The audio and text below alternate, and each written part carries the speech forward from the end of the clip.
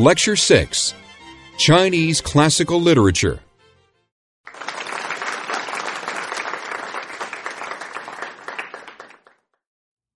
For the first 6 lectures in this series, first 5 lectures in this series, we've been talking about how Lecture 6 is going to be very different from what we've looked at so far. We are at Lecture 6, and we will see this one is going to be very different. We have spent the first 5 lectures really essentially in the heroic world, talking about larger-than-life characters and heroic actions and gods and goddesses. Here we come to a culture, the Chinese culture, which did not create an epic tradition. Chinese literature begins with lyric poems, which are personal, which are subjective, in which we hear the voices of ordinary people going around doing ordinary things. And this we're going to illustrate with a couple of things. First, we're going to take one look at one lyric poem from early China, and then we're going to take a look at 2 writers, Confucius and Zhuangzhou, who are generally considered more philosophers than they are literary writers. But we're doing this in part simply to demonstrate the difference between the traditions we've been looking at in the early Chinese tradition. And since Zhuangzhou particularly is a great storyteller, he can work just as well as literature as he does as philosophy. The first poem is going to come from a book which can be translated as the Book of Songs. It's the Shi Jing. It was compiled probably between the 10th and the 7th centuries BCE. It consists of 305 poems.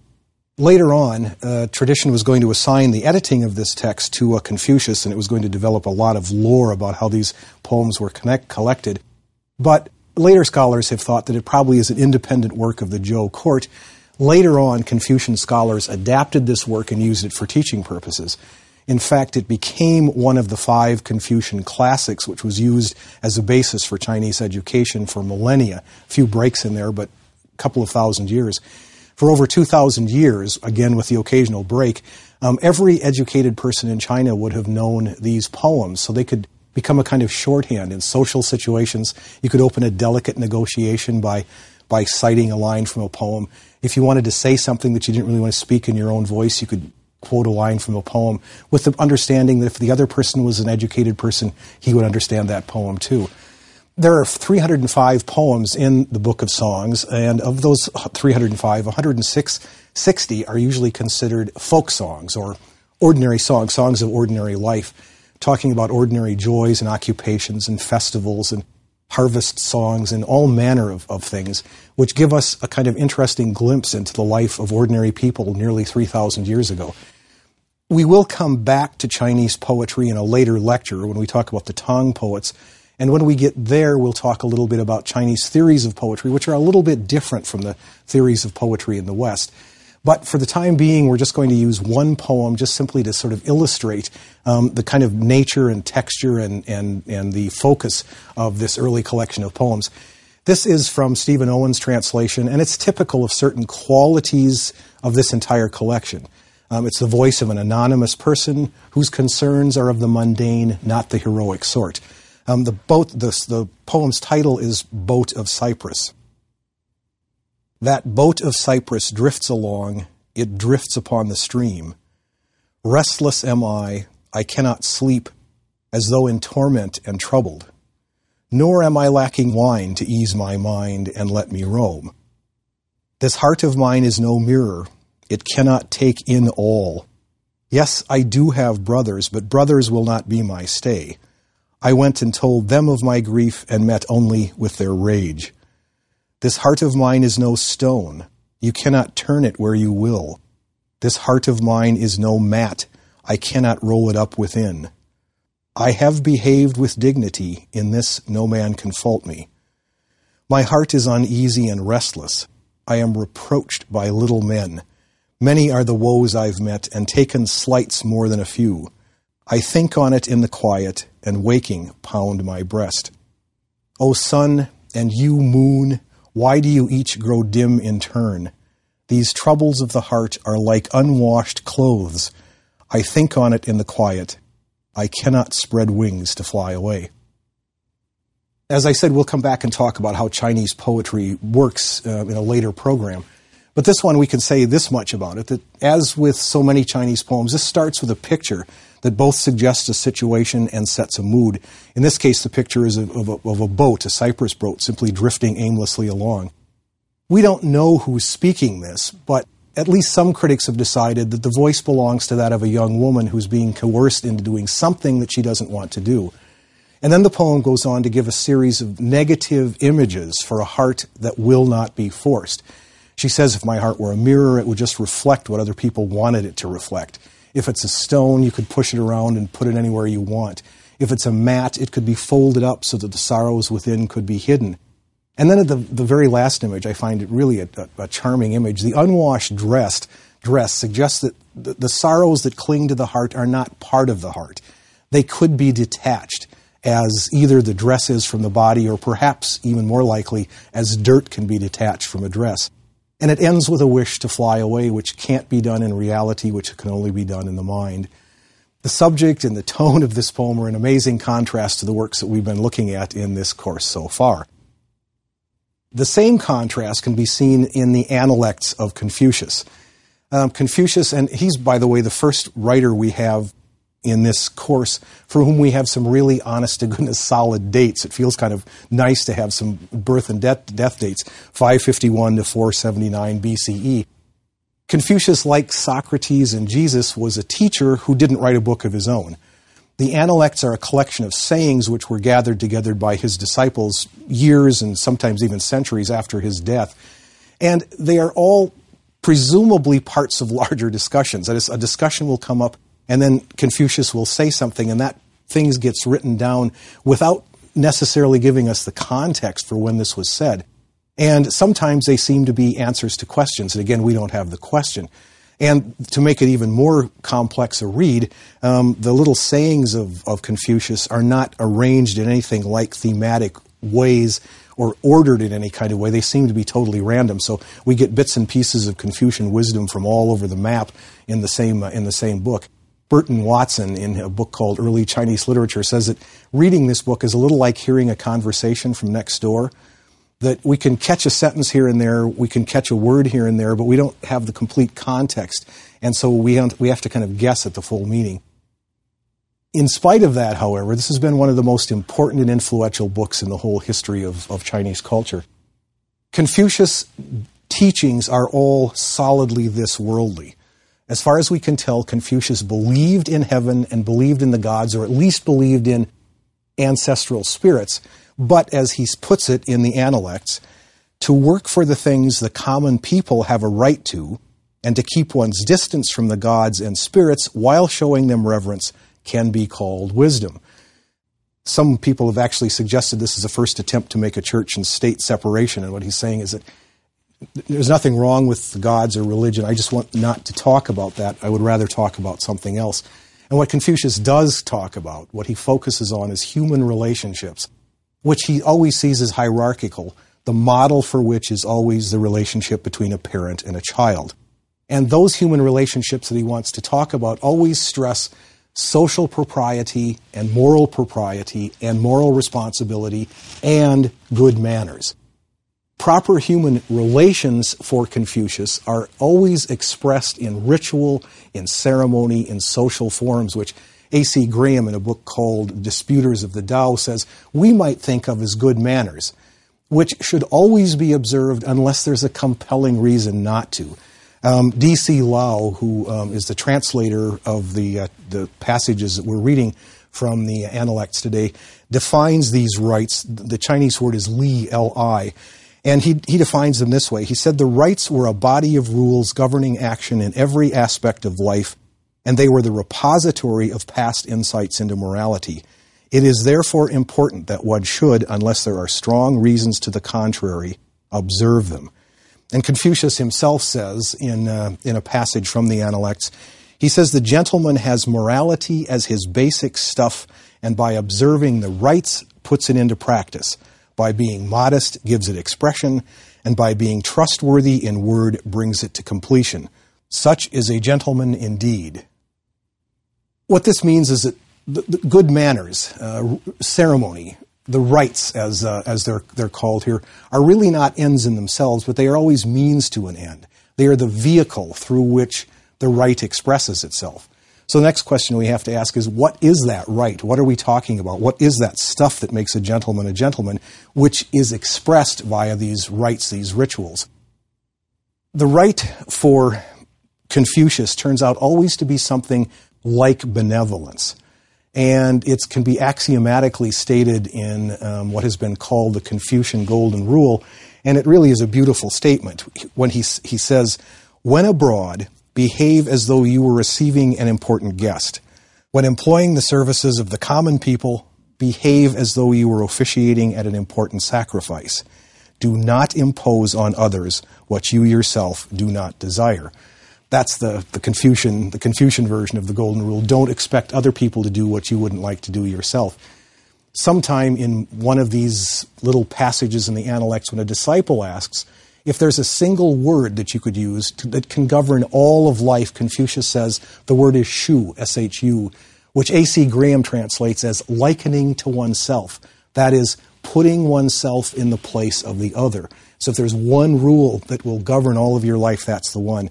The disciple says, the way of the master consists in doing one's best and in using oneself as a measure to gauge others.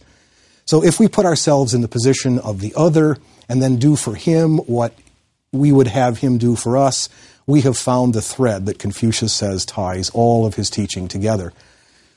The goal of all this teaching, the point of the teaching for Confucius, is to train young men for government service. And his teachings also then contain a vision of what government would be like if you had a bunch of young men who had been trained in this kind of way and they all made a government, what that government would be like. If every official in government were to observe the rule of benevolence and likening to oneself, and what Confucius' vision of a government like that would be, is he says it would be a government that would require no coercion. Virtue would emanate from all of the people who are in it in such a way that it would lead people to desire to be good themselves. The ruler, he says, could be like the pole star, which could command homage without leaving its place, through just the rite and ceremonies and ritual. As he says, in administering your government, what need is there for you to kill? Just desire the good yourself, and the common people will be good. He says a little bit later in the same book, in the Analects, if there was a ruler who achieved order without taking any action, it was perhaps Shun. There was nothing for him to do but to hold himself in a respectful posture and to face due south. So if you're a really perfect ruler, you'll know you're a perfect ruler when you don't have to do anything, when all you have to do is sit respectfully and, as he says, face south. So a good ruler would have laws, but he wouldn't need to enforce them. And a great ruler would demonstrate his greatness by doing absolutely nothing. Two more quotations that I think are very good on this subject. In administering your government, what need is there for you to kill? Just desire the good yourself, and the common people will be good. And then he says, the rule of virtue can be compared to the pole star, which commands the homage of the multitude of stars without leaving its place. How powerful would this kind of virtue be? He has a discussion with his disciples once, and he says he's really thinking about settling among the 9 barbarian tribes of the East. And his disciples try to talk him out of that. They said, you're such a cultivated man, how would you live among these people? The passage goes like this. The master wanted to settle amongst the 9 barbarian tribes of the East. Someone said, but could you put up with their uncouth ways?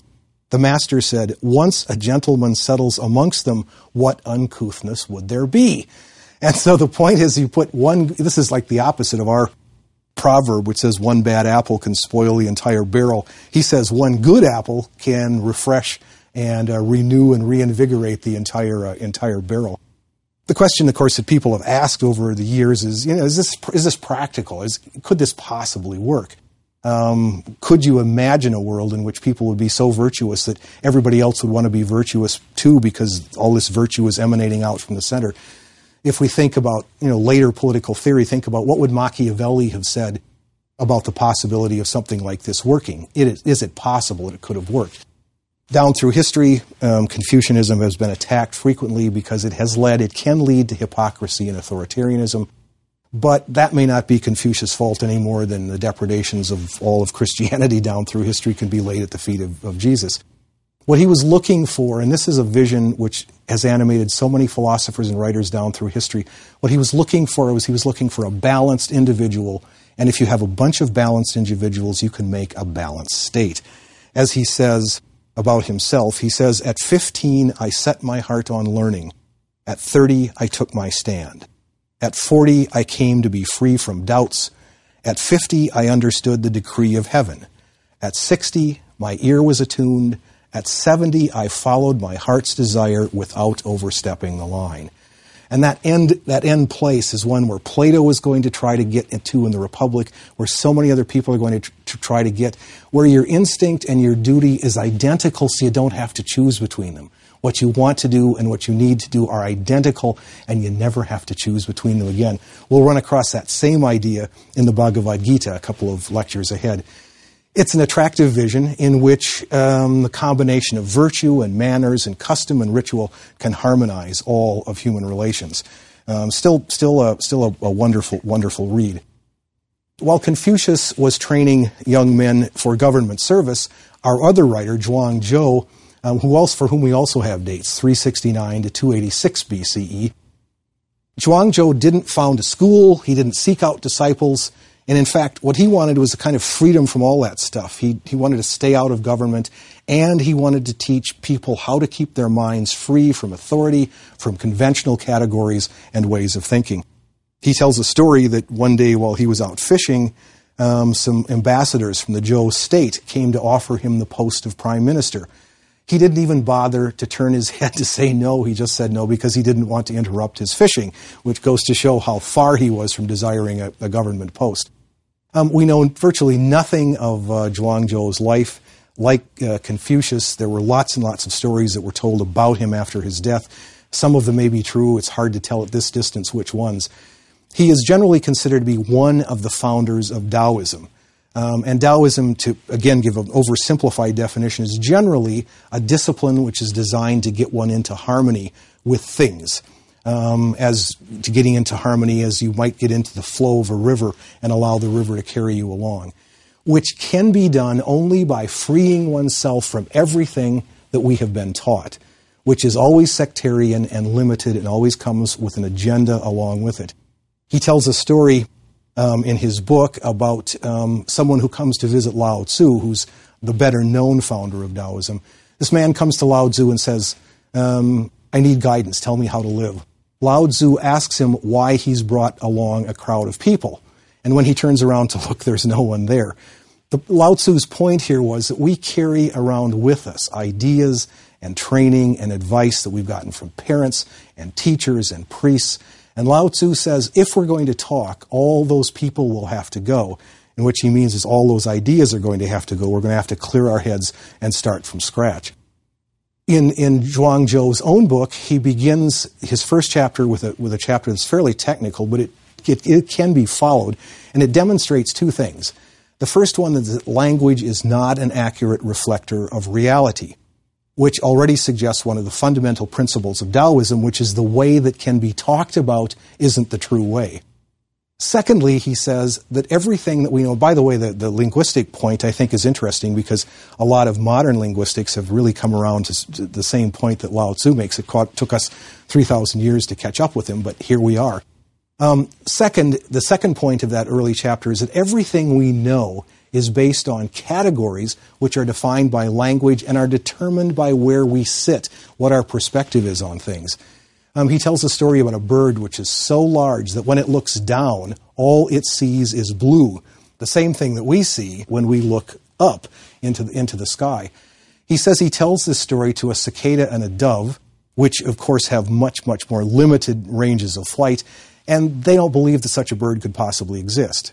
And he says, well, we do the same thing all of the time. Wherever we happen to be sitting, whatever we happen to be seeing, we define reality in terms of that relative perspective, and we also do it in categories of language, both of which lead us awry.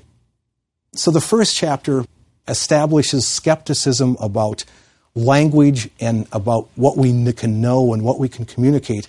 And, he knows that somebody's going to say to him, look, if you don't trust language, what are you doing writing a book? Because you're writing a book yourself, which is made up of language, right? And he knows this, and so he frequently turns his criticism on his own book.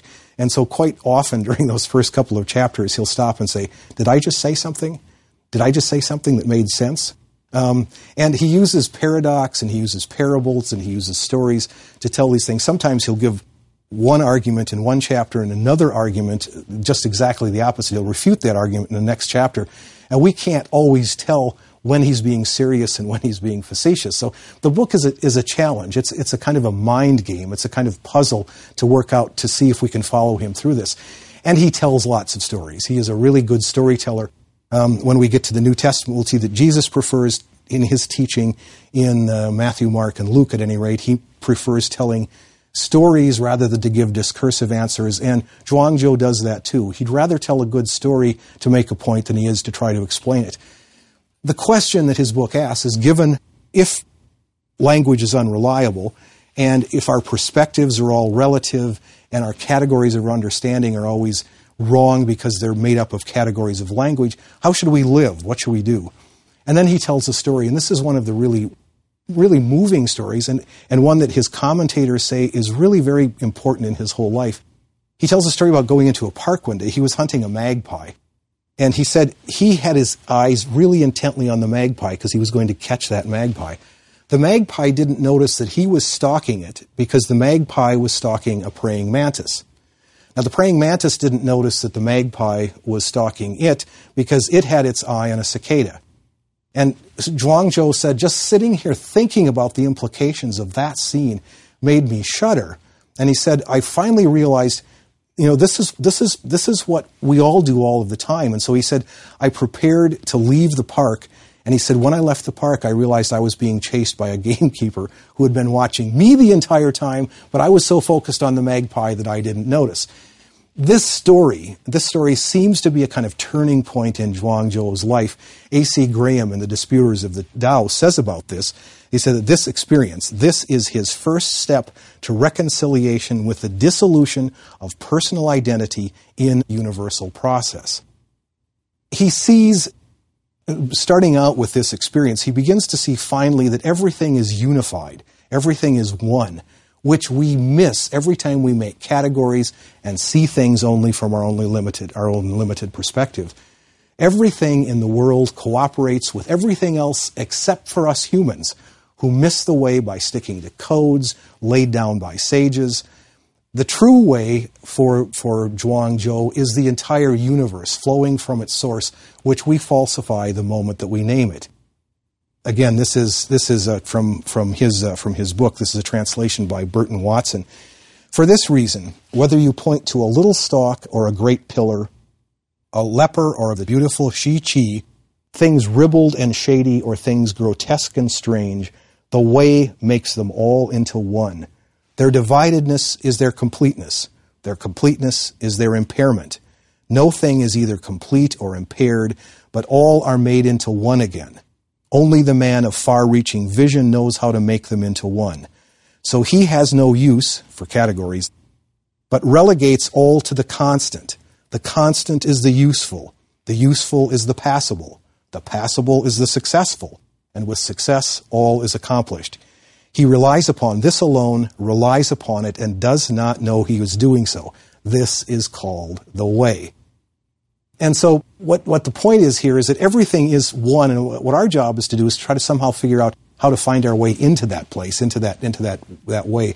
And when he tells about stories about people who have found their way in, who understand this teaching, who know how to do this, his stories are mostly about craftspeople, about cooks and carpenters and swimmers and boatmen and cicada catchers who are not analytical and who have, in fact, sometimes forgotten the rules that they were taught when they were learning their craft, but who have the ability, based on their experience, to size up an entire situation, to respond to it using both eye and hand and mind in a way that usually can't be put into words. One of his really, really famous stories is one about a cook, and it's the cook who's speaking here, is a cook who says that you can tell the difference between a good cook and a bad cook because a bad cook has to sharpen his knife all the time and a good cook hardly ever has to sharpen his knife. And so he goes on speaking this way. A good cook changes his knife once a year because he cuts. A mediocre cook changes his knife once a month because he hacks. I've had this knife of mine for 19 years, and I've cut up thousands of oxen with it, and yet the blade is as good as though it had just come from the grindstone. There are spaces between the joints, and the blade of the knife has really no thickness. So if you insert what has no thickness into such spaces, then there's plenty of room, more than enough for the blade to play about in. That's why after 19 years, the blade of my knife is still as good as when it first came from the grindstone. However, whenever I come to a complicated place, I size up the difficulties, tell myself to watch out and be careful, keep my eyes on what I'm doing, work very slowly, and move the knife with the greatest subtlety until, flop, the whole thing comes apart like a clod of earth crumbling to the ground. I stand there holding the knife and look all around me, completely satisfied and reluctant to move on, and then I wipe off the knife and put it away. The Lord, who hears the cook telling this story, says, "Excellent. I have heard the words of Cook Ting and learned how to care for life." The point is, as A.C. Graham points out, is to find the way things go and then cooperate with them as water finds its own channel. It isn't thoughtless. Rather, it's based on a lifetime of experience and then sizing up an entire situation as a whole and not analyzing it into parts according to somebody's logical rules. I've taught this work many times in classes, and sometimes I had professionals in my classes, and I had an eye surgeon once who did laser eye surgery. And when he came to this passage, he said, I know exactly what he means. I know exactly what he means. He said, I had gotten to a point in my career where I could do that. And then a couple of years later, I had a painter, and the painter said the same thing. The painter said, you do that. You look at a canvas you have in mind. You look at the whole thing. You don't analyze it. You don't start by doing one and two things. You just size up the whole situation. And then, like Cook Ting, you move your knife, which has no thickness, between those little tiny spaces, and everything, flop, it all falls into place. One last thing about Zhuangzhou, and this one is really important too. In a culture in which burial rites and the veneration of the dead was very, very important, Zhuangzhou says that the way can rise above the distinction between life and death as well. He said the distinction between life and death is another one of those artificial distinctions, and the way teaches us how to rise above that. Life is process. Even death is part of the process of life, like the rotation of the seasons. And he says that, one of the things he dreams about is, he says, what do you suppose is going to happen? He said, when I go, he said, I'm not going to just disappear, but he says, perhaps I'll be transformed into something else. Maybe next time I'll be around as a rooster, or as a crossbow pellet, or as a cartwheel, or as a rat liver, or a bug's leg. And he says, it doesn't matter how I come back, because all things are one, and all things are equal anyway, as that passage we looked at just a moment ago said. And so Burton Watson says about this attitude toward life and death, particularly in the Chinese culture, he says his view is completely new and without precedent in the literature before his time. When his wife died, he said he spent his time out in front of the house banging on a pot and singing until he was reprimanded by people who said, it doesn't look like you're missing your wife much. And he said, I do miss my wife. But he said, I suddenly realized that even though I miss her, she's now part of the cycle of the seasons. She's now the companion of spring and of autumn and of winter and of summer. And weeping is simple incomprehension. And so he stops and he begins to sing. When his own disciples say they are going to they make sure that he gets buried properly when he dies, he said, why bother? He said, why would you rather feed the worms with my body than the birds? And so for him, all of this business, all of the Chinese conception about death and the ancestors and all of that, all goes by the way once we understand the way perfectly. The Chinese literature of the classical period thus stands in really high contrast to the literature of other earlier civilizations, a point which we can illustrate by such contemporary books, such modern books. Benjamin Hoff wrote two books called The Tao of Pooh and The Tay of Piglet. And you just think about that. It works for these, but can you imagine writing a book called The Tao of Gilgamesh, or The Tao of Achilles, or even The Tay of King David?